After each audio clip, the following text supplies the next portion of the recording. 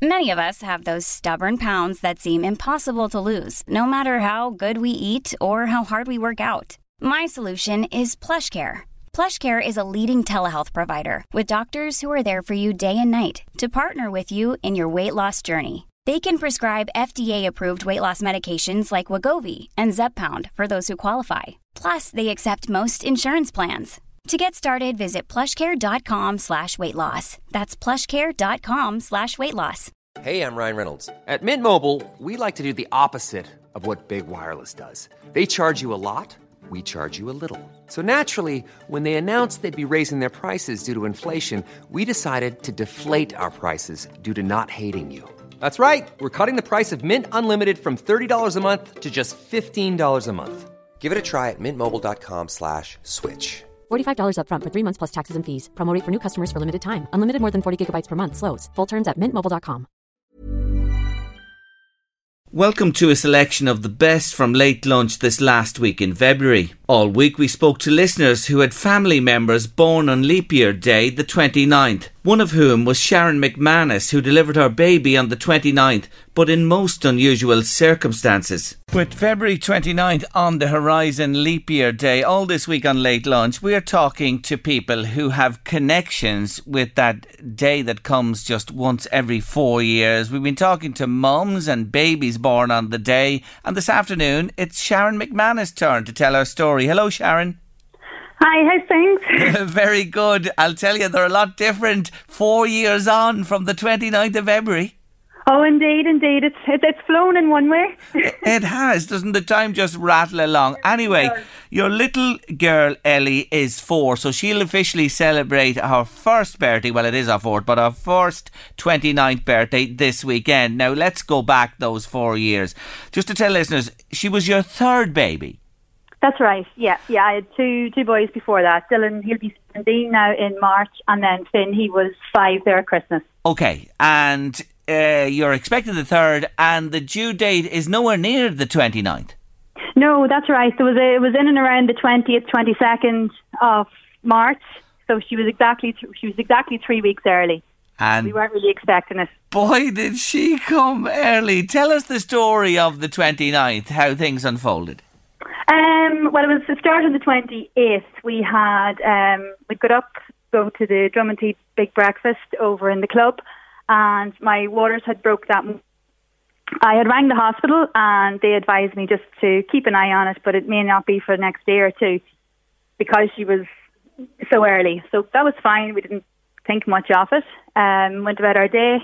That night then we decided maybe we should drop my youngest son in with my parents just in case anything had happened during the night. So as we packed the bags and put them out in the car, we were on our way from Jonesborough into Dundalk going the back Faughard Road. No sign of any movement or any pains until we got to the first bridge just past McGeo's. That's when I noticed the pains starting to come. So in the meantime, between that bridge and the bridge coming out of Faughard, I could feel I was in full-blown labour. With that, my husband had to ring my father then to come and meet us at the Ballymac roundabout. As we got to the Ballymac roundabout, there was no way we could stop, so we ended up ringing my parents then to meet us at the hospital.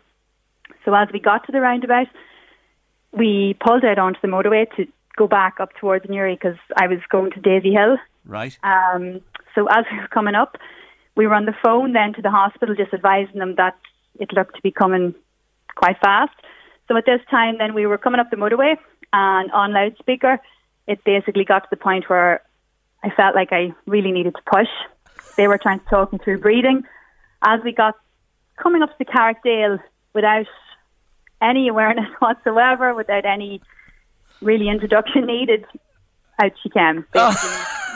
In the back of the car. In the back of the car. And was little Finn was with you in the seat beside you. Was he awake or asleep? To be honest, I can't even remember. How would you remember? She was I awake or asleep? Never mind the child. I was in the front seat. My husband was driving, and then Finn was God love him. He was behind me in his car seat. I can't even remember whether he was awake or whether he was crying. There was a bit too much commotion going on to even remember. Oh my, oh my. She had a dramatic entrance. And So where exactly could you pinpoint on the road with hindsight? Where was she born exactly? On the motorway, just coming up to the Carrickdale, so we didn't even make it to the hospital, so it's coming up to the Carrickdale on the motorway. Carrickdale would have been kind of adjacent to us, so we were kind of on the border. So Sharon, out she comes. What did you do from there? Well, it was a bit of a scare, to be honest. I can laugh back at it now, but at the time, it was quite a scare. My husband was still talking them through on the phone as to what had happened. So they were saying they were going to get an ambulance to us, but by the time we got there, it would have been quicker than an ambulance coming. So what they advised me just was to keep the baby warm. So I unzipped my hoodie, put her skin to skin, and put the heat up in the car. And as we were going, it was quite intense. It was quite a scary moment because there wasn't much movement. There wasn't any crying. So at that time, we kind of panicked because it wasn't looking like she was active. That she actually took her breath, or that she was breathing. You couldn't feel heartbeat, nothing like that. We couldn't feel it. I personally couldn't feel it. As we got to the hospital, the nurse, and there was two nurses actually there, one with a wheelchair and the other one with the foil wrap. As they took me from the car into the hospital, I think the nurse was trying to kind of calm me down and distract me with different conversation. At this stage, I didn't know if it was boy or girl or what we had. So at that stage, then she was introducing it as, "No, what did we have?" And we looked at the girl. They had taken us in then to the room, and they tried to get us skin to skin to bring our temperature up because it was quite a cold night that night. They were worried that her organs might go into failure. So the skin to skin wasn't actually bringing her temperature up, so they needed to put her into an incubator, and they had given her a specific time period is to hopefully get the temperature up to a correct temperature. So about 10 or 15 minutes off that time, then they noticed that the temperature had started to rise, so we could relax and enjoy her then at that stage. Oh, lovely, lovely. And by the way, when you were getting out of the car, the cord was still connected. That's right, yeah. Everything was still intact. So we did have a bit of a scuffle as we got in to get me out of the car. But I have to say that the staff in Daisy Hill Hospital, I could not fault them one bit. They were extremely competent in what they were doing. Well done, Barry, the driver. Well, yeah. I think Barry was quite concerned as to how he was going to clean his car afterwards. Oh no, I don't believe it. Was that he was thinking, what am I going? Oh no, come on. Listen, that was a minor detail, but I suppose when you have your car and you love your car, well, that's it. No, I have to say now, I think because he was driving and he wasn't too sure. I think he was just as worried as me, but didn't really want to. Yes. Confirm it with me. So you were in the front seat beside him, just to clarify that, that's right. Yeah, okay, and the baby was in the back then, Finn. And you nearly forgot about Finn, I believe, yeah? Well, as I was being taken out, Barry was still in a bit of a panic. So as he got out, I think he leaned over the bonnet of the car with the pressure and wasn't too sure. So with that then, as we were, there was quite a few nurses and staff around the car. With that then, we went to take me in, and Barry went to follow him, and the nurse had said, "Oh, is there somebody else in the car?" And with that then, Barry, dawned. Finn is there. And then of course I'd say the folks arrived after that, and they weren't too far. They weren't too far behind. Yeah, what a story this is. And is it true that on her birth cert she has one of the most unusual places of birth ever? What's on the birth cert? That's right, she has the N1. Place of birth, M1. Place of birth is N1. When we were signing the birth cert, there you go. They couldn't put a hospital down because she technically wasn't born in a hospital. So we didn't get to make it to the hospital, so she has the N1 on her birth cert. Isn't that just something else? But it's true. Yeah, it's true. Not far from the Carrickdale, if she wanted to clarify it. Anyway, she's 4. Little Ellie is 4 on the 29th, and I'd say coming 4 years of age, they start to have an understanding, don't they, of birthdays and special occasions? Well, this is the first year she's really kind of understood. Usually we have a wee cake and stuff at home, so she was asked, "What is it you'd like to do?" So all she wanted was a birthday party then with all her friends from her preschool. So we've all the invitations were handed out yesterday, so she's looking forward to it. And it's on the 29th, Saturday. We're going to have it on the 29th, in Parisden and Dundalk. So Good it's going to be woman. hopefully a good day for her. And I believe there's a special request which a very special girl will have to get. She wants something in particular. Yeah, we've been, she informed us that for her birthday, she'd like a unicorn with a rainbow horn. So it's going to be quite a difficult task, but... Listen, it can be done. It can be done. You know, there's ways of improvising. You know yourself. You'll get it done for her anyway. What a story this is. It really is. On the side of the road and the way to the Daisy Hill Hospital on the main motorway, little Ellie arrives on the 29th of February, 4 years ago in 2016. Listen, you're a star, and what a lovely story it is. And thank God all ended so well for all concerned. It's just indeed. It's great. That's the main thing. Anyway, Sharon, wish you a happy leap year, 29th of February, to you, Ellie, Barry, Dylan and Finn. All of you have a great time this weekend, and thank you for telling your story today to us. No problem. Thanks very much for having me. Take care of yourself. Bye-bye. That's Sharon McManus, M1 on the birth cert. Happy birthday, Ellie. Next up, we heard from Gillian Ennis, who has suffered a series of strokes since her first in 2010. Her husband Fergus also joined us as the Athboy couple talked about the importance of the stroke unit at Navan Hospital to Gillian's well-being. You will have heard with Michael Reid the whole issue around the HSE directive directing that patients with signs and symptoms of stroke no longer be taken to Navan Hospital. That's come from the HSE, and there is a huge storm brewing over this politically and in other ways. Today on Late Lunch, we have invited back to the show someone you met here back in May 2014, almost 6 years ago.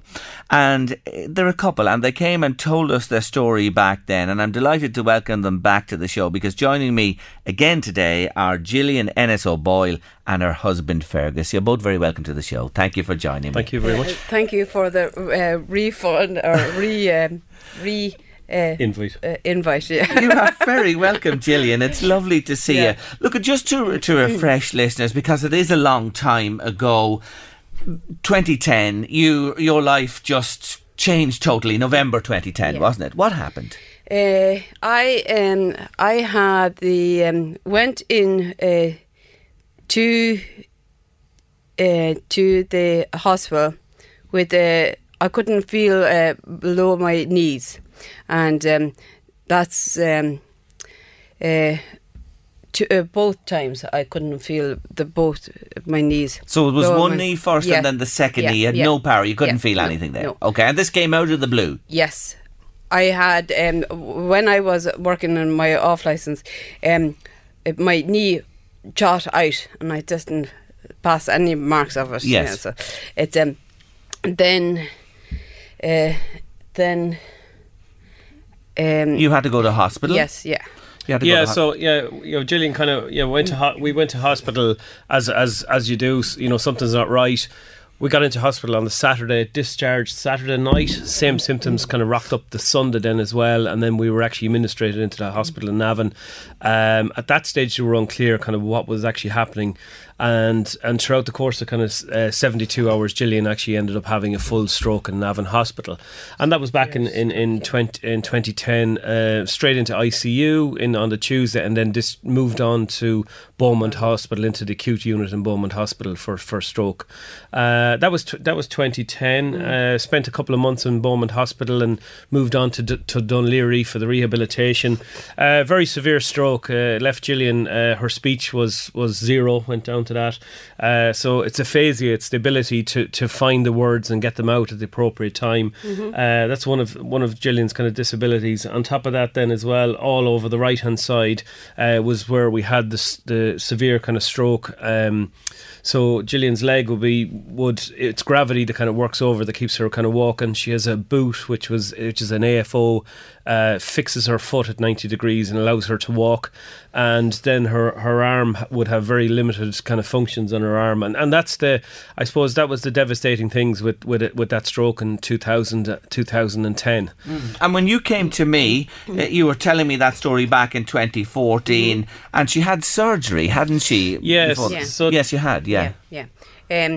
I had a bypass in my brain, the what's it called? Cranial bypass.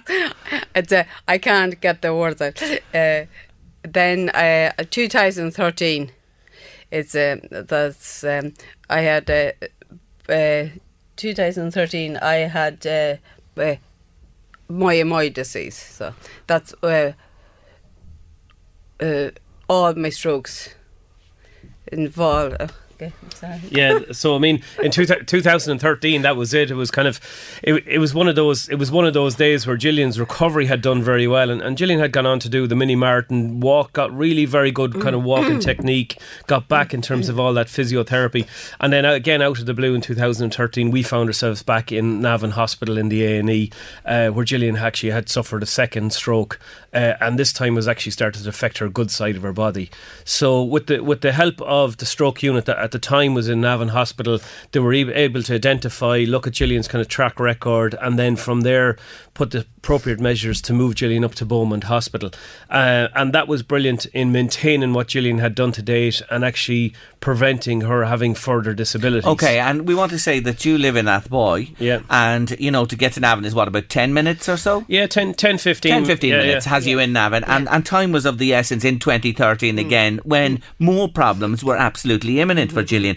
And subsequently you've had to use Navan 2018, was it? Same thing again. 2018 again, we had a similar situation where all of a sudden Gillian's kind of blood pressure just starts to drop, and she was having constant kind of what was like mini seizures. They were like an absent seizure, and it was down to her condition moya, where we had blockages in the brain. But again, we went straight into Navan Hospital, straight into the A&E, straight into that stroke recovery unit, and from there was a dedicated staff. The stroke nurse could see Gillian, look at the history, know what to do, and then could start feeding into the centre of excellences where Gillian was treated in Beaumont Hospital.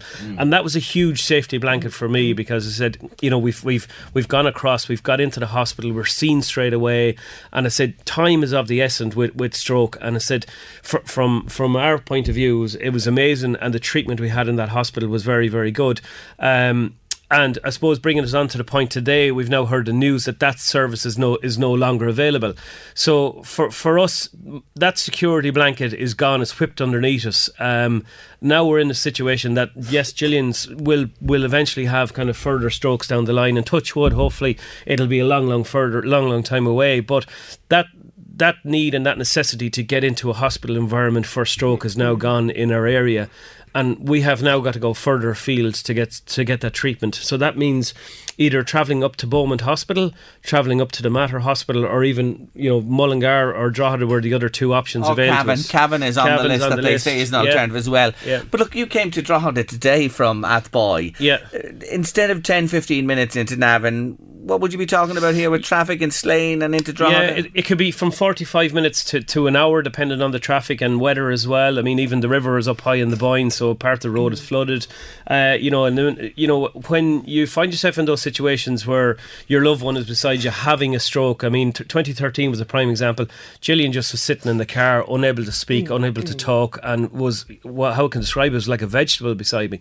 And I said, to have that in the car and the pressure there as well, you just want to get that patient to the best possible care as quickly as possible in the fastest time. And I mean, that's the whole idea. The FAST campaign is for all stroke patients, how quickly you can get the treatment in. Now, the official line in this is that stroke patient outcomes are optimised by treatment in centres with higher volumes of stroke treatment.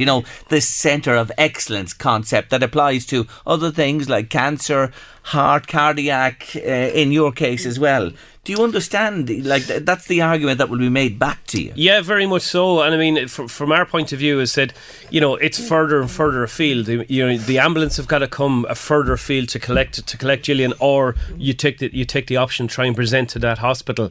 But at the same time, if those centre of excellence are already under pressure, there probably isn't another stroke bed. The stroke bed has now gone out in Navan. There isn't another one to replace it elsewhere. It's one less bed. It's one less unit. So they're now under pressure to deal with more of a bigger catchment area. But the stroke nurse, the training that those staff would have in Navan is vital, and that's gone from the hospital. So if you present now with any type of stroke symptoms where the expertise is no longer there, that's where we're going to have a massive problem. So then we're now sitting in a car going another 40 minutes, and every time you're thinking, I said, well, how much is Gillian's, how much my loved one is going to come back, what level of disability is she going to end up having at the end of not getting the proper treatment. And it's the timing of that is critical in the area. How do you feel? How do you feel? Are you really worried now? I am totally worried. It's as like Fergus says, I'm afraid for myself, which will have another stroke, which I will be like a vegetable. Well, it's not a vegetable. It's I can't communicate. Yes. Yeah. So you have a real deep down worry about this. Yeah. And Navan means the world to you and has meant the world to you. Yes. Yes, I totally agree. This is my second home, Navan. I know. Yeah. I know. When you put it like that you have that comfort, Fergus. It is that comfort blanket. Yeah. It's that security where even from a carer's point of view, the minute you get in the door, and for somebody, a nurse there, to say to you, you know, we've got her, you know, we're now looking after Gillian, it takes that huge pressure, and it's that for me is the big thing that I'm going to see the huge kind of loss. And as opposed to being sitting in traffic wondering what's going to happen, how far it's going along, and wondered, should have done something better, should have gone a different route, you know, that's stress and worry. And then at the same time, if Gillian was in the car, I said, you know, you're putting yourself under pressure, you're trying to get either brake lights or get over the speed limit, or even if you're sitting at home, you're absolutely useless waiting on an ambulance. You know, while you could say, well, hang on a second, I could have got her into the car, moved her to Navan very quickly, and then at the same time said, now she's in the hands of the professionals. That's all been taken away from us.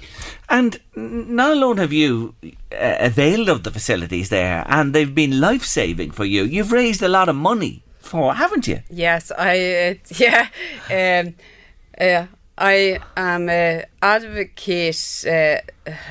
Yes. An advocate. Yes. Of the Irish Heart and Stroke Foundation. I post girl, as you says. I raise a lot of money. Over 7,000. Is it 7,000? Yeah. So I mean, over the years, we've Gillian's kind of gone out there, you know, walked the mini marathons for the Irish Heart and Stroke Foundation, and their big drive was to get these acute stroke units into all the hospitals in Ireland. So again, back into 2010, Navan didn't have one. The work that they've done in the background to get these stroke units, I think they got up to 23 units across the country.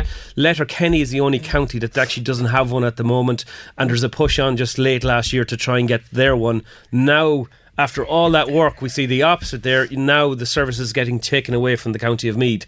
So you kind of have to ask the question, said, huge amount of work have gone into getting that dedicated units only for it to be taken away. And that's kind of very disappointing. I better just hold me wished here for a moment. Fergus and Gillian Ennis O'Boyle are with us on Late Lunch today. And you know, at this stage, Gillian's story, first back in 2010, she endured a massive stroke, and she's had a number since, and she's been in and out of hospital and rehab, etc., and a number of operations on the brain as well. And I was just saying to her on the break, Fergus, you look fantastic. Oh, thank you. No, you do. Thank you. You really do look great. Music to my ears. I'm delighted to bring a little music to your ears. But again, just to say to listeners, you know in your mind what you want to say to me, but the difficulty is just getting it out. Is that the challenge, Gillian? It's a damn aphasia. So as I get flustered. Yes. It's flustered? Yeah. Yes, I understand. You get a little flustered. And does that, do you ever get really annoyed about it that you can't? Yes, I do, and it's I have a great voice behind me. You have my husband. Yeah. I suppose we've been together, so you can kind of understand and make that a lot of it easy. But it would be small stuff. So it's the kind of it's aphasia. So it's the ability to find words in the right locations. I think the best way to describe it for Gillian to get the word out is she's got to go into the library to find the book, to open the page, to find the word, to bring it to the front of the counter to get that word out.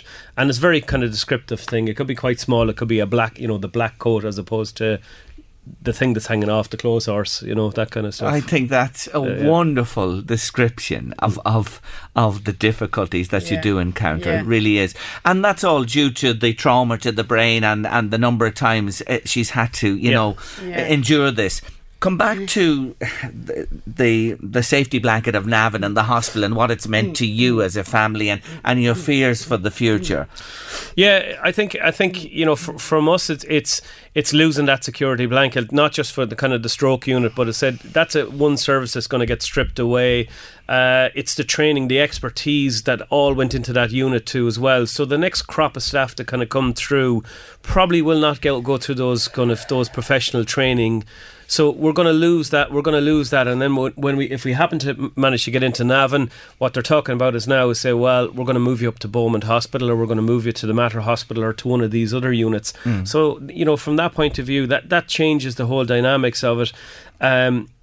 And it puts us under more and more pressure to make those critical decisions at the proper time. So that expertise at that moment in time when you come in the front door, you'll still go into the hospital, but unfortunately you won't have that level of specialist care there for the stroke situation. I will be in the waiting. Right. Yes, I understand. And time is of the essence. Yes. FAST is their own. Yeah. Well, actually, that's kind of it is. But it's the Irish Heart and Stroke Foundation. They're the one that kind of fund that big campaign. It's not actually kind of local money or local government or even from the HSE. It's actually the work that Irish Heart and Stroke Foundation do to actually pay for that advertisement. And unfortunately, you've seen it in the past. It hasn't come back on the radio stations. It hasn't come back on the TV stations because the funding isn't there. I think there's a big drive now for kind of the CPR and kind of the heart at the moment. I know, and it sort of moves around. But that was a huge campaign at one stage, and I think it really did get the message across to people. There is, there's only one. How are you feeling, Jerry? I'm always feeling good when you're here. I have to say. You seem to be frustrated with the situation. Well, I feel your frustration, and you've got that from me as well, because you build up these units in each county, as Fergus was saying there, in each area, and now you pull it apart just like that in a second, and that has to be frustrating, whether you've availed of this or had association with it or not. You just understand that. Here's the thing: there is only one solution to this, really, isn't it? To leave things. Leave things as they are, Gillian. Yeah, I agree, and I totally agree with the Save the Hospital Stroke Unit with Pader Putin. Pader Tobin, I know, is heading this up as well on the political front. You kind of look and say, if they've made that decision, the memos come out to the ambulance drivers. This is what happens, what you do if somebody has a stroke-like symptom. That's the mandate that they've gone through now at this stage. The problem is, for I suppose, from everybody in the county, that's the stroke bed unit. You have to ask the question: what level of service is going to be pulled out of Navan Hospital again? What level of service? Yeah, there's a bigger question. So there's kind of it will have a knock-on effect. And at what stage you just say, well, no, we want this reinstated. We need it as a community. Yeah. We need it as a town. We need it as a county. And while you look at the size of Donegal, they're driving to get one, and yet we have now just stripped it and got rid of it in the whole county. Last thing I want to say, I want to say. Go ahead. Yeah, sorry. Go on. Last thing I want to say, younger people are having the strokes. Yes. Younger people are having the strokes more and more. So we hear what you're saying this afternoon. Look, I thank you for joining me on the show today. it's one we're going to hear more about, I'm sure, over the coming days and weeks. Yeah. But your call again is to revisit this. Fergus, exactly. Yeah. I mean, to take a little bit of rationale and say, well, hang on a second. This is for the greater good. This is for the community. This is for the area, and actually, it's for everybody's loved ones for a chance of actually surviving stroke in a positive manner. Thanks for coming in, Gillian, to Late Lunch again today. It's lovely to meet you. I can't believe it's so long since you were here. I wish you well going forward. Thank you very much. With your health and all that goes with that. Yes, absolutely. And I wish you good wishes as well with the ongoing campaign. Thank you so much for joining me on the show. Gillian Ennis O'Boyle and Fergus, thanks a million. Cheers. Thank you. Watch this space on the Navan Hospital situation. A Cool Runnings replica story caught our attention midweek. I'll say hello to Susan Oakes this afternoon, who's in Mexico, I believe. Hello, Susan. Hi, how are you? I'm very good. I just want to remind listeners, you and I spoke a few weeks back about skewering. Tell them what skewering is again. Remind our listeners. It's being pulled on skis behind a horse. I was riding the horse and Barry O'Brien Lynch was on the skis. Yeah, we talked to Paul Barry. He threw the short straw. I remember saying that to him when we spoke last. But here's the thing. You had to train with no snow for this big event in Canada. Yeah, we had to train. So we didn't... All we had was a tractor, a rope, a sled and a roll of carpet. And that's how we trained in Ireland before we took on the best seashore people in the world. And you headed off, yourself and Barry. We knew this. You told us about it to Canada, to this major international event. And guess what? You won! We won the biggest event. It's the most amazing story, and everything is just unreal. It's hard to believe, that an Irish team that trains with no really equipment or conditions could come out on the big stage and win their big prize. Listen, this is just wonderful, but it just shows you the spirit and determination of the Irish. 50 competitors from the USA and Canada who were practicing on snow for God knows how long, and you go out from a piece of carpet and mud and a tractor in Ireland and knock the sparks out of them. I love this. Do you know what I'm thinking? It is like Cool Runnings. You know the movie? Yeah, well, that was actually one of my favourite childhood movies. So, and we arrived in Calgary just like they did. I had no warm clothes because I'm down here in Mexico. So I arrived in kind of looking like the Cool Runnings in Calgary. So I'm sure I was well spotted. And then to take on everything was just incredible. And we ended up in the Ranchman's for the after party where the Cool Runnings celebrated their achievements as well. So it's really very, very similar. There you go. So there is an actual connection between you and the film. And just reminding people, if you haven't seen it, it was about a Jamaican bobsled team who went to the Winter Olympics. And now we have an Irish skewering team who went to Canada, Calgary, and won. I see Cool Runnings 2 coming, starring the wonderful Susan Oakes, the horsewoman, and the man himself, Daredevil, yes, Barry O'Brien Lynch. Oh, I see it. It's in the making. They'll be on to you already. They'll be looking for the rights, etc. So negotiate hard, the pair of you. Listen, congratulations. Listen, congratulations again. I'm absolutely thrilled for both of you. So what's the story here? Will you go back and... I'm looking way ahead. Can you take this up seriously? Will you go back and defend your title, or is that too far ahead? No, already we've had a lot of invitations down to compete in Montana. So right. We're going to be taking on, we're going to hit the American scene. We've been invited to an awful lot more competitions, and there's a lot of people very interested. So you will see more of us on horseback and skis and training on tractors in Ireland. Oh my, the future is just so exciting, and a new vista's open up. Did you ever think, with all your brilliant horse work through the years, that you'd be renowned for skewering?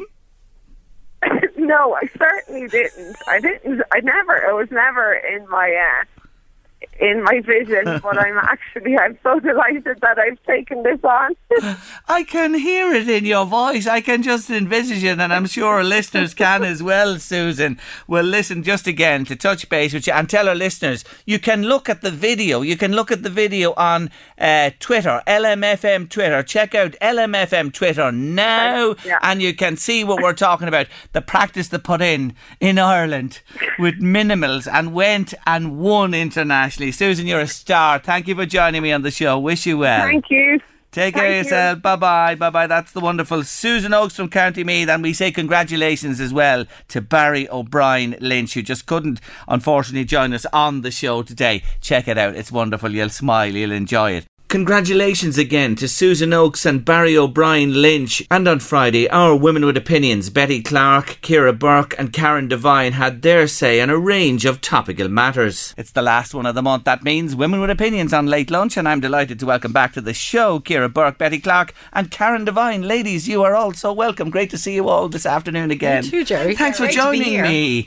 I've given you a little chocky bicky there with your coffee. Is that all right? We're trying to get rid of all the sugar. You know the crack before Monday, so look, do your best. Eat up there and finish off that packet of biscuits, will you? Anyway, let's get straight to business here. Look, since you've been here last, we had the awful death of Caroline Flack, and we're going to come on to that in a little while.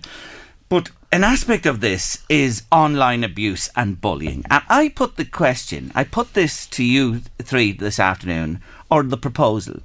Should it be now mandatory to produce ID like a passport, a driver's licence or something like that, or a couple combined, before you're allowed open an account in the online world? Karen Devine.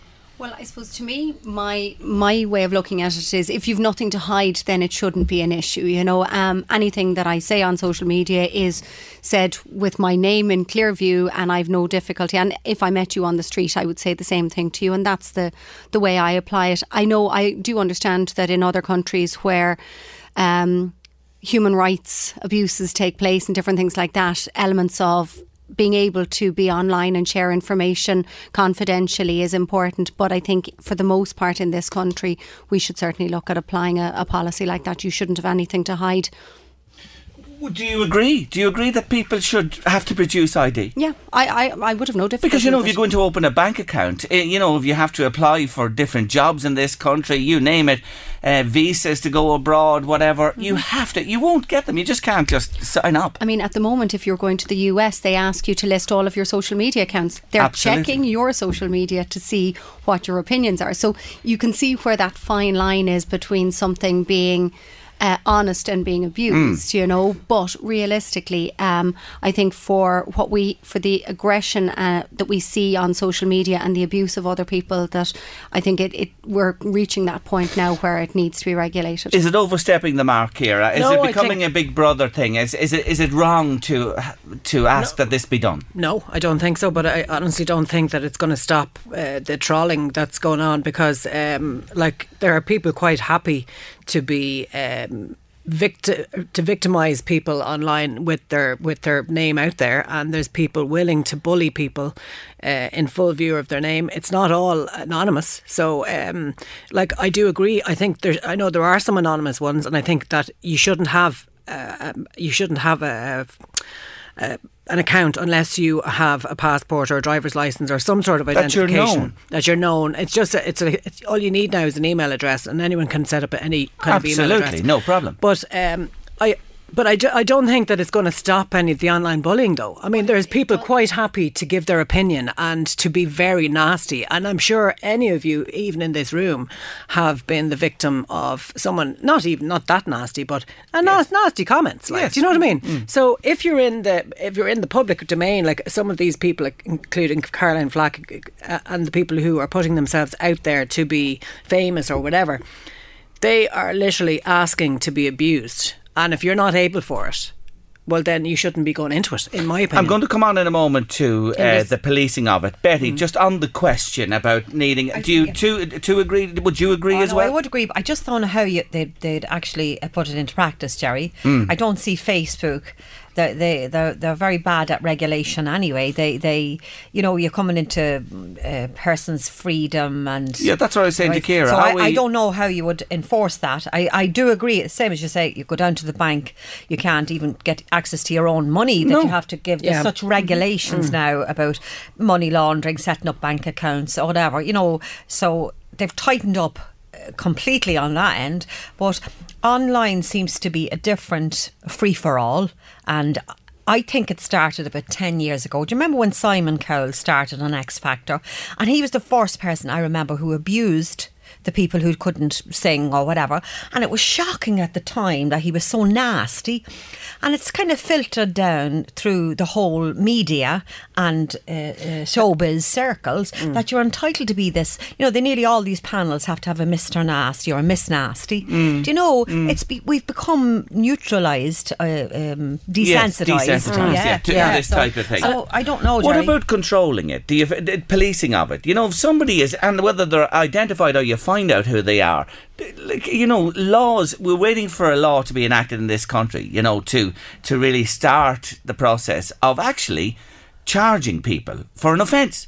Like a defamation of character. Abuse, bullying online. The Coco's Law, I think, is the name of it. That's coming after a poor girl. I interviewed her mum here on the show that took her own life because of bullying. It's on the way. Hopefully, it'll be enacted in the next Dáil. You're in favour of that, of course. Everybody, yes, Karen. Well, I think having a law in place and having identifiable social media users means that while you may not be able to stop people being nasty, you should be able to curb the threats that come to people. So the numbers of public profile people who get death threats, and people say horrendous things, the words rape are used, and threats are made against people's children and things like that.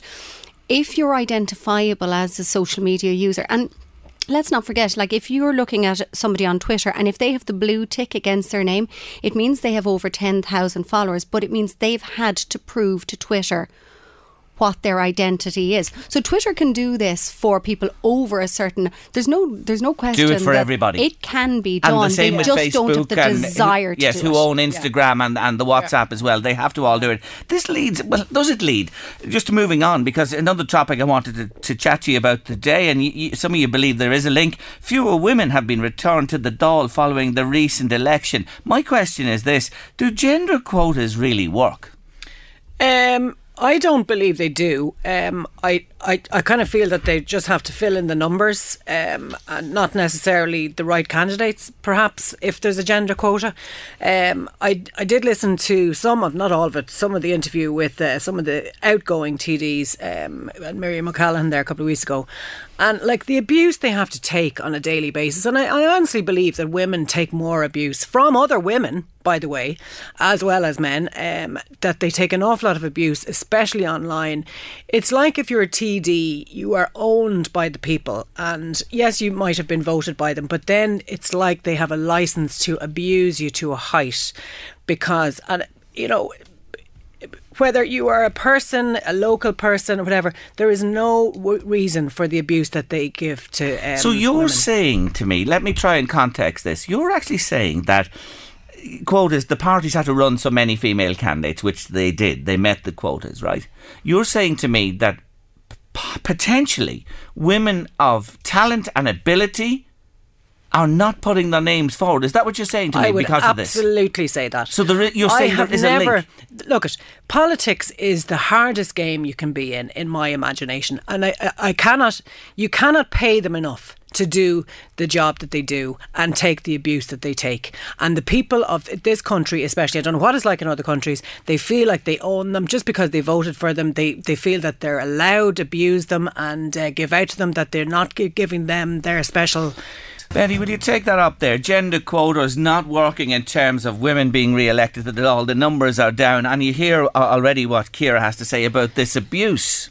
Well, I could be the devil's advocate and say if I was Mary Lou McDonald, I'd say the women went they ran from the wrong parties.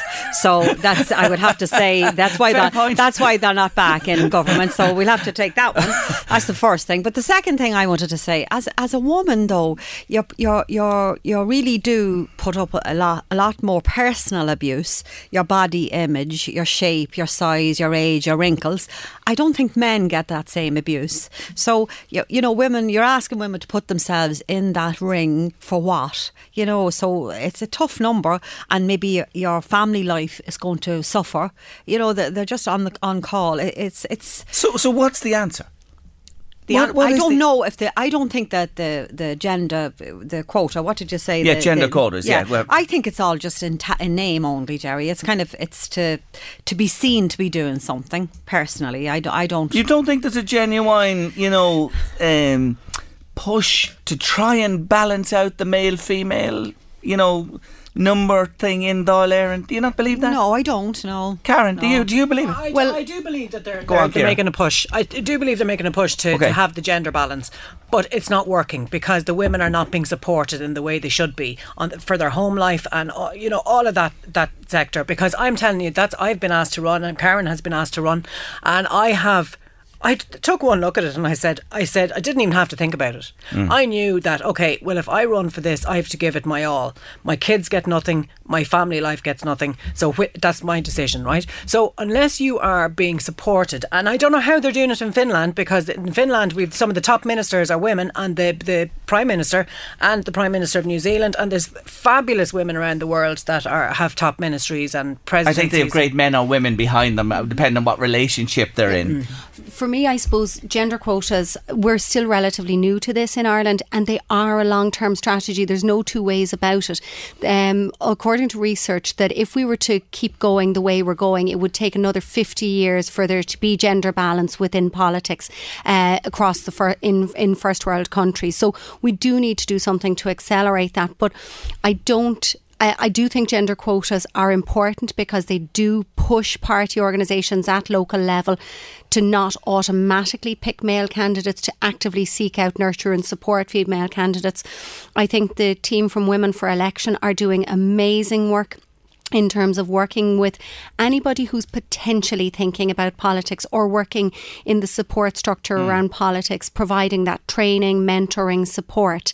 And I think all of these things, if we were to look at gender quotas and say, well, they haven't worked this time around, you know what, it's a failed policy, we're missing the bigger picture. And yet you didn't run. Oh, no, but that's very much a personal decision. Okay. I run a small business. Is it the same? I understand you're like Ciara, you're all here in the same boat. Is that because of what Ciara said, without repeating it there, because of, your other commitments? No, it would be general frustration with politics as a structure as it is. If I look at I have a certain amount of time and I have a certain amount of skills that I can bring to something, and politics isn't necessarily the way for me to get things done. So if I'm involved in a campaign, we may look at going a certain direction and taking that campaign, and I will invest my time and my skills in a certain way that I know will deliver results. Okay. And actually a very good friend of mine, when she was asked to run for politics first, and she was successfully elected and has been on a number of occasions, but I said to her, part of the challenge with politics is you will end up serving the people who won't serve themselves. The people who will just lean on you to do stuff that they should be doing themselves. And the big picture things that you really want to get done, the reasons you go into politics, they're the ones that will suffer. Isn't that a good point? Like when you look at the casualties in the last election, most of them held junior or ministerial posts and were more than likely penalised by their constituents for neglecting them. Do you know this Irish psyche here that's there? The day you're elected, you're looking at the next election and, the rump of people who voted for you. Yeah. Aren't we suffering as a country because of that? The big issues are... I think that, I don't think I know I'll be disagreed by this, but I don't think a 4-year government is enough. I think there has to be an overall plan for, a 20-year plan. I'm not saying that, and I think that all government parties should be on the same plan to make the country a better place. So an executive. But you see, this is what the civil servants are doing. But because they're all in these little structured and, in level 5, level 6, level 7 management positions, and they're so unionised and, they don't want to make any changes either. And if you're a gung-ho politician that's coming into the Dáil and you want to change this and you want to feel that you're not going to be able to do anything. No, you're strangled. You're so strangled the system by is wrong. Betty. George Lee was the perfect example. The man was full of gusto, full of enthusiasm, passion, change, and then he went into Fine Gael. But you know what I mean? And then all of a sudden he had to keep his mouth shut, Jerry. A fella who was there 30 years going round doing this, that, and the other said, "Who does that bucko think he is?" Yeah, that's what I'm saying. So the right man for the job because he had lots of knowledge on the economics side of things. So that's just a typical example. An example. Yeah. It'll never change. I sit here today and think it'll never change. But the one thing that's worth focusing on is, and international research shows this, that within companies and organisations where women have stronger leadership roles and better, where there's better levels of equality, those companies are more profitable. So if you look at it from a purely economic perspective, by bringing diversity of thinking into development of policy and the way you do things, it actually works better for everybody. And I think we just have to stick with it. Hey, I want more women. Listen to this. You mentioned it a while ago. I want to move to Finland. 4-day working week, 6-hour days, and the women are running the show. Whoa, I want to move. Helsinki, here I come. Okay, well, can I say to that, like if you're only on a 4-day week, I'm on a 4-day week. So if you're looking for your dinner out on a Saturday, I won't be open. Because I'll be on the same 4-day week you're on. Well, did she not do the other 4 days? Yeah. We do the beginning of the week and she do the weekend. Yeah, so that you come in to me for dinner and then where do I go for my dinner then when you're off? Do you know what it'll encourage? It'll encourage people to start cooking again at home and doing a little bit. I'm not trying to knock your business. No, because there's nobody cooking anymore. But you know, Karen, like, can't you see this being the way of the world? Seriously? No. Kind of at its most basic. Do you think Finland are out of step, extreme? They're going to be just unique? It's not that they're 4 out of days, step 6 or hours, extreme, 24 hours a week. But that only works if you're really, really productive for the hours that you're at work. And I think if we have a really honest look at a lot of workplaces in Ireland, we have what's called presenteeism, which means I'm here. It doesn't actually mean I'm working or productive. You know, I'm looking for my holidays, I'm online shopping, I'm doing X or Y or Z. So, you know what? If we all actually tightened up and worked harder for the hours that we were there, it's a possibility. And I mean, I think they did something similar in Sweden where they did a trial run working 6-hour days. And while they saw some benefits, they didn't see the benefits that they needed to see to make it work. And that's the point. You can only do a 4-day week if you're getting 5 days or you're getting a full productive week of work done. I could cheer when you said that because it is so true that being present. Now, in your job, where you run a busy restaurant and there's none of this because people have to be on their toes and they're working and they're serving customers. But you take, a big, I better not say anybody here. Organisation. A big organisation, probably the biggest organisation in the country. And the amount of time that's spent on Google and WhatsApp and Facebook and...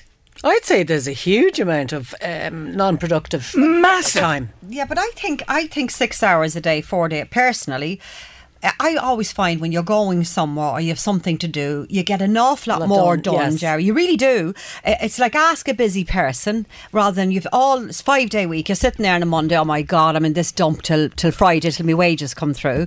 I hate my supervisor, your one's a bitch, and I hate my husband because we'd have a terrible weekend. So that's Monday, right? So that's mostly 5. Yeah. So imagine if you were already there till Thursday and you say, well, I can escape the kids on the Friday, I can go into town on my own and spend the day. Can't escape the husband though. Well, the husband, that's another story. Yeah. But you would be much more. You would, Jerry. It's like years and years ago when I was working in Eagle Star, like that's a long time ago, and small kids and all the rest. It was a nightmare. We wouldn't get any such thing as days off. The flexi time or anything like that. Now people work from home. They only work say 2 days a week, and they go into the office another 2 days. So it has progressed an awful lot to stop people having to travel and travel is dead time. Yeah, I would be very much to cut the work hours and focus. Like cram the 5 hours into the 4. That's the amount of work that they get.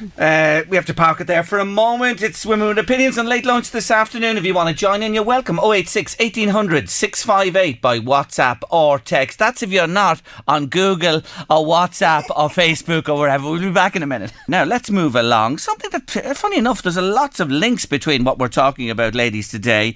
Laura Erskine from Mummy Pages has written an article recently, and she's proposing a reduction in the number of school holidays children have in Ireland. Currently, it's 69 days for primary and 89 for secondary school children. Now, how many girls had you in your time? I still have them, Jerry, and there's 4 of them.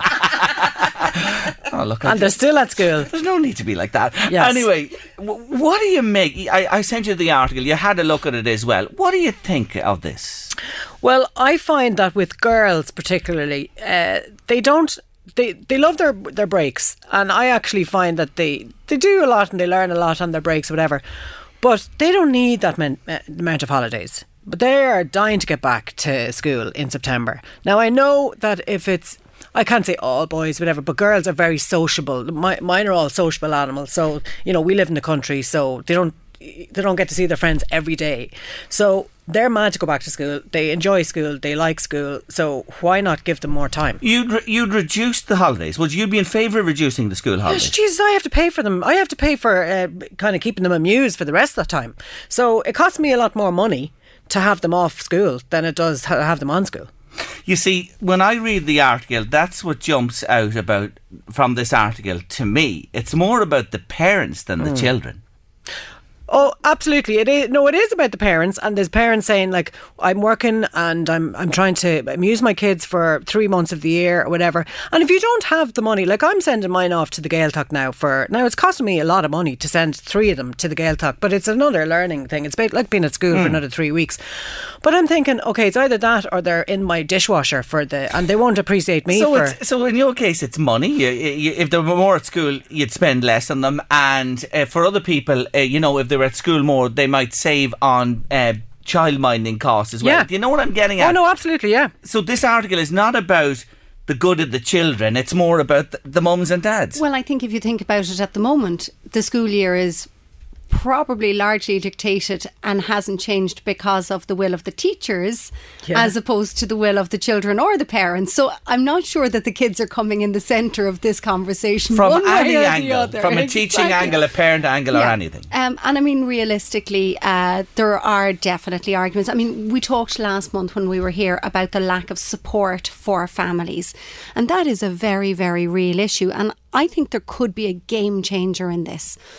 And I understand that creches are private businesses, private enterprises, but if we were in a scenario where creches and after school care for children was provided as a state service, right? So each of the creches still stay as they are and they still have their own clients, but they're actually paid for by the state. You could regularise things there. You could have standard meals for children. You could have standard learning for kids. It would give equality to both parents and children, no matter what financial circumstances you're born into. If every child at 1 year of age is starting out with the same nutrition, the same education, the same supports and structures, if every parent has the same ability to go out and work because they have good quality childcare, well then actually that becomes a real game changer, and it balances out that level of like we see that at primary school, some children starting primary school are already way behind their peers because they haven't had good quality early years care, and be that from parents or creches or family or whoever. So I actually think that this, and it would provide parents with the ability to actually work consistently throughout the year and give them better financial security as a family. Very good point. And you didn't run for politics, Karen Devine, come on. I think the teachers would object, Jerry, myself, because I think it's quite a stressful job and has gotten more stressful in the last 10 years. with size of with modern day problems that children and young people have with social media and with all the regulations. It's gone very well. I was talking to an SNA the other day, and she had a 4th class, and she said there is kids age 10 telling teachers to F off, and you can't talk to me like that, you can't touch me, you can't do this. I've seen it. Children at that age who are sexualised because they're spending too much time on their gaming and watching porn and whatever, because they can, once they're in and their parents don't really care, they leave them for the weekend, and then so we are in a situation with a society now that is kind of scary, and we need to get parents on board really quick with all new kids that are coming on into play with the challenges of parenting and the challenges of, and they need help, or else all of these kids are going to be we're going to have a massive problem. Spoke about it here just the other day, the outsourcing of parenting, because of the pressures on 2 people to work, to keep a roof over their heads, and then when they come home at the weekends they're spun out if they're commuting, etc. It's a massive societal problem. Just one other thing, I was checking the UK just to compare the holidays in Ireland, and it's relatively similar. They have an extra midterm in there, they start later with the summer, they run a little bit later into September, but overall the days they take over, so it's an inherited system from a British point of view and an Irish point of view as well. If I can make a personal comment, I happen to be married to a teacher who happens to be off for 13 weeks in the summer, and if you think it's hard to entertain a teenager for 13 weeks, try entertaining a grown adult. Are you finished work yet? Are you finished work yet? Are you finished work yet? Yeah. I do believe, and I've said this before, I do believe that the state should assist one parent in parenting at home, and whether it's the male or the female, there are very, very qualified and able women to go out there and top any corporation in Ireland and the UK or anywhere. And I think that one of the parents, I think it's doing every child, it's doing our children justice for one parent to stay at home, whichever parent that is. And I also feel that we should invest in our teachers, and the teachers should be the best of the classes that are coming out. They should be the best teachers, like they do in Finland. They pay them because they pay them so well that it's a job for the best qualified young people to go into. And you're getting the best education passed on. Just before we head to our next break, coronavirus. I know you didn't want to talk about it today, but we do have to give it a mention because it is an impending world pandemic at this point in time. A case in Northern Ireland we hear about. I think it's only a matter of time before it comes here. What's your gut feeling as a person? Is there a bit of panic associated with this? The approach I take to everything is control the things that you can control. So the way I would look at it is the HSE have to do their job to the best of their ability. Government need to resource them to do what they need to do. But we as individuals must focus on the things that we can control, and those are the very, very basics. They're hand washing, it's covering your mouth, it's disposing of tissues, it's keeping yourself clear of others. And those are really, really basic. But those are the things that we can do ourselves. And if we concentrate on ourselves and the people around us, that's the starting point for the things that we can control. Betty, are you worried? Is it sent from the Lord, biblical, to cleanse the air and the locusts? Yeah. I'm wondering, Jerry. I mean, we think we're invincible in this modern world, but what not?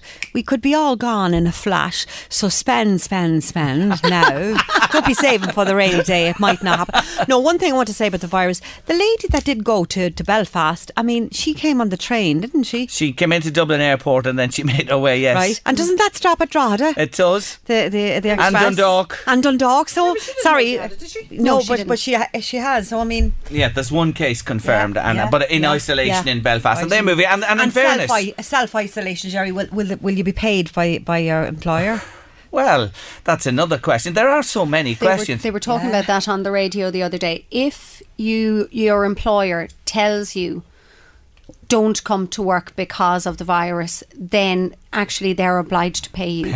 If you say, I don't think I should come to work because of the virus, that's your choice, and then you're not. So rather than going to work and playing Facebook and WhatsApp and being on the Google, you can do it at home. Yeah. Simple as. Are you worried? Running a business where you depend on people in and out, lots of contact with customers, Ciara Burke? Look, there's that many challenges to a business. As I had on Monday with the flooding, now I have the coronavirus. It'll be locust nest. Look, if there was so, yeah. Do you know what? Lovely fried. Actually, Karen is right. Locusts are beautiful fried. Sorry, I'm just going to promote my Sage and Stone to be coronavirus free, and then everyone will become. Look, we're travelling enormously as a world population. We're like. This probably came from China years ago and wiped out half the population, and nobody talked about it. It's happening, and probably in Iran, in Bangladesh, in all these places that really in the Western world we don't really care about, because there's so many people over there, and that is the truth. Like, there's people killed there every day. Is anyone talking about it? No. But once 3 people are killed in Ireland or England or America, whatever, it's all over the news. Yeah. It's frightening though, because you can't see it. Yeah. You know, you don't know. We don't know. You can't cure it, Jerry. It's all right saying, but I mean, it seems to be people who are dying they have a secondary condition, haven't they? They're older. Yes. So I suppose not in my backyard, you know, NIMBY. That's a thing with a lot of us as well. Let's take our final break. Women with Opinions with us on Late Lunch. We're getting your comments. Keep them coming to us. 086 1800 658 by WhatsApp or text.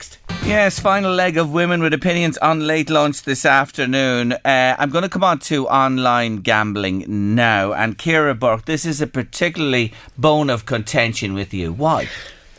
Well, I'm very conscious of it. I have 4 teenage daughters who all have male friends and who would be very friendly with, you know, guys in the 16, 17, 18. And most of them are gambling. And the problem, like, we're not talking about it. We're talking about drugs, whatever. But there's a lot of young people gambling as well, because it's the cool thing to do. You can make a little bit of money, or they're not talking about what they're losing.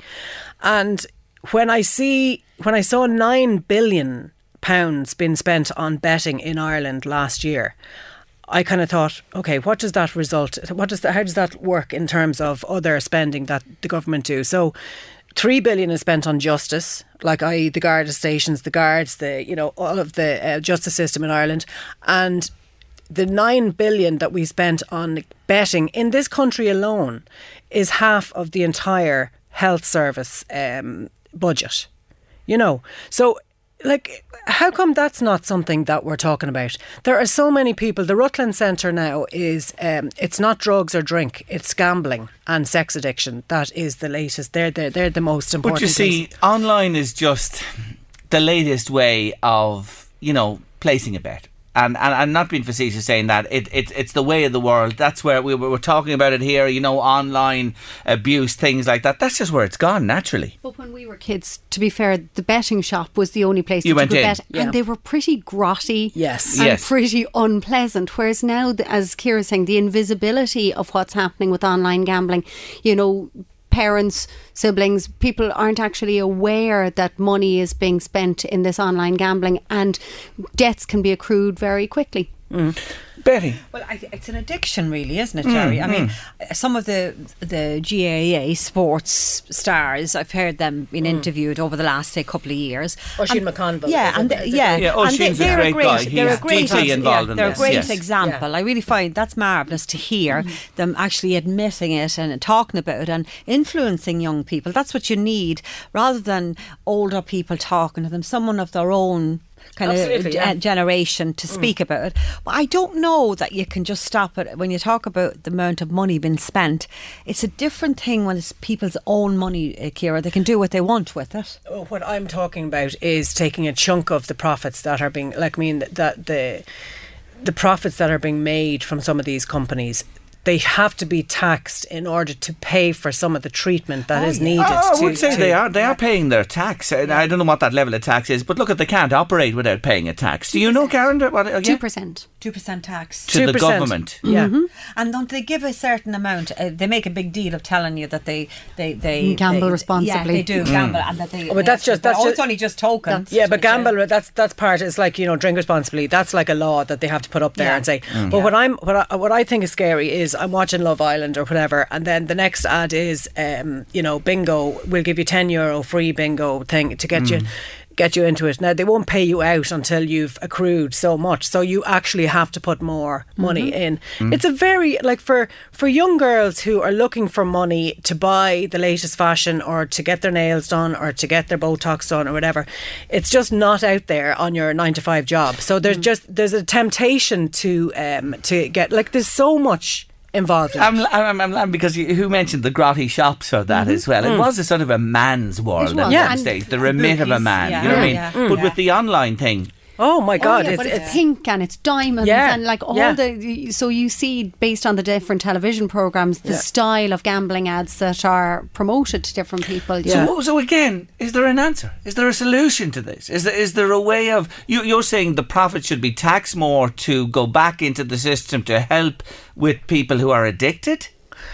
Well, I just feel that there's so much profits. I mean, that girl from Betting 365, she Oates, I think is her name, and she got 365 million was her dividend and her salary last year for 1 year. Like, and I kind of thought, oh my God, like, are people stupid? But then but nobody in any walk of life is worth that amount of money, no matter what they do. Realistically, legislation could be introduced to prevent the companies being offshore. One of the big issues actually is that the money that's spent on betting in this country leaves this country and it leaves our economy.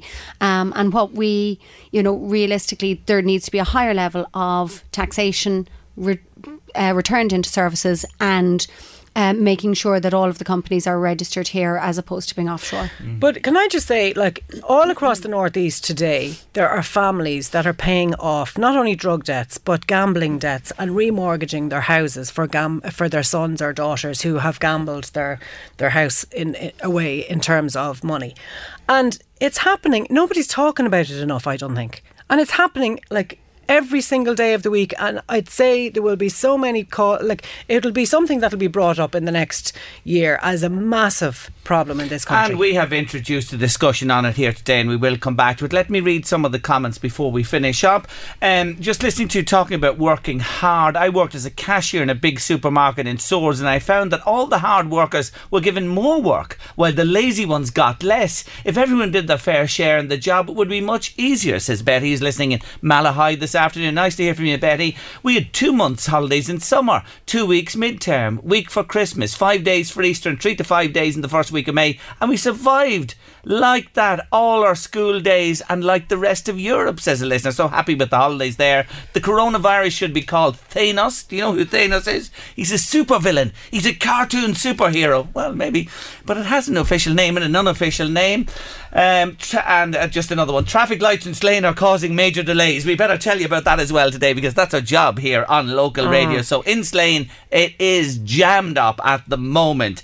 Anyway, we're jammed because I want to say a big thank you again to Ciara Burke, Betty Clark, and of course the wonderful Karen Devine. Thank you so much for joining me. Thank you, Jerry. That's it for now, but do check out our weekly featured interviews and join us each afternoon for your late lunch from 1:30. Flexibility is great. That's why there's yoga. Flexibility for your insurance coverage is great too. That's why there's United Healthcare Insurance Plans. Underwritten by Golden Rule Insurance Company, United Healthcare Insurance Plans offer flexible, budget-friendly coverage for medical, vision, dental, and more. One of these plans may be right for you if you're, say, between jobs, coming off your parents' plan, turning a side hustle into a full hustle, or even missed open enrollment. Want more flexibility? Find out more about United Healthcare Insurance Plans at uh1.com. Many of us have those stubborn pounds that seem impossible to lose, no matter how good we eat or how hard we work out. My solution is PlushCare. PlushCare is a leading telehealth provider with doctors who are there for you day and night to partner with you in your weight loss journey. They can prescribe FDA-approved weight loss medications like Wegovy and Zepbound for those who qualify. Plus, they accept most insurance plans. To get started, visit plushcare.com/weightloss. That's plushcare.com/weightloss. It's that time of the year. Your vacation is coming up. You can already hear the beach waves, feel the warm breeze, relax, and think about work. You really, really want it all to work out while you're away. Monday.com gives you and the team that peace of mind. When all work is on one platform and everyone's in sync, things just flow. Wherever you are, tap the banner to go to Monday.com.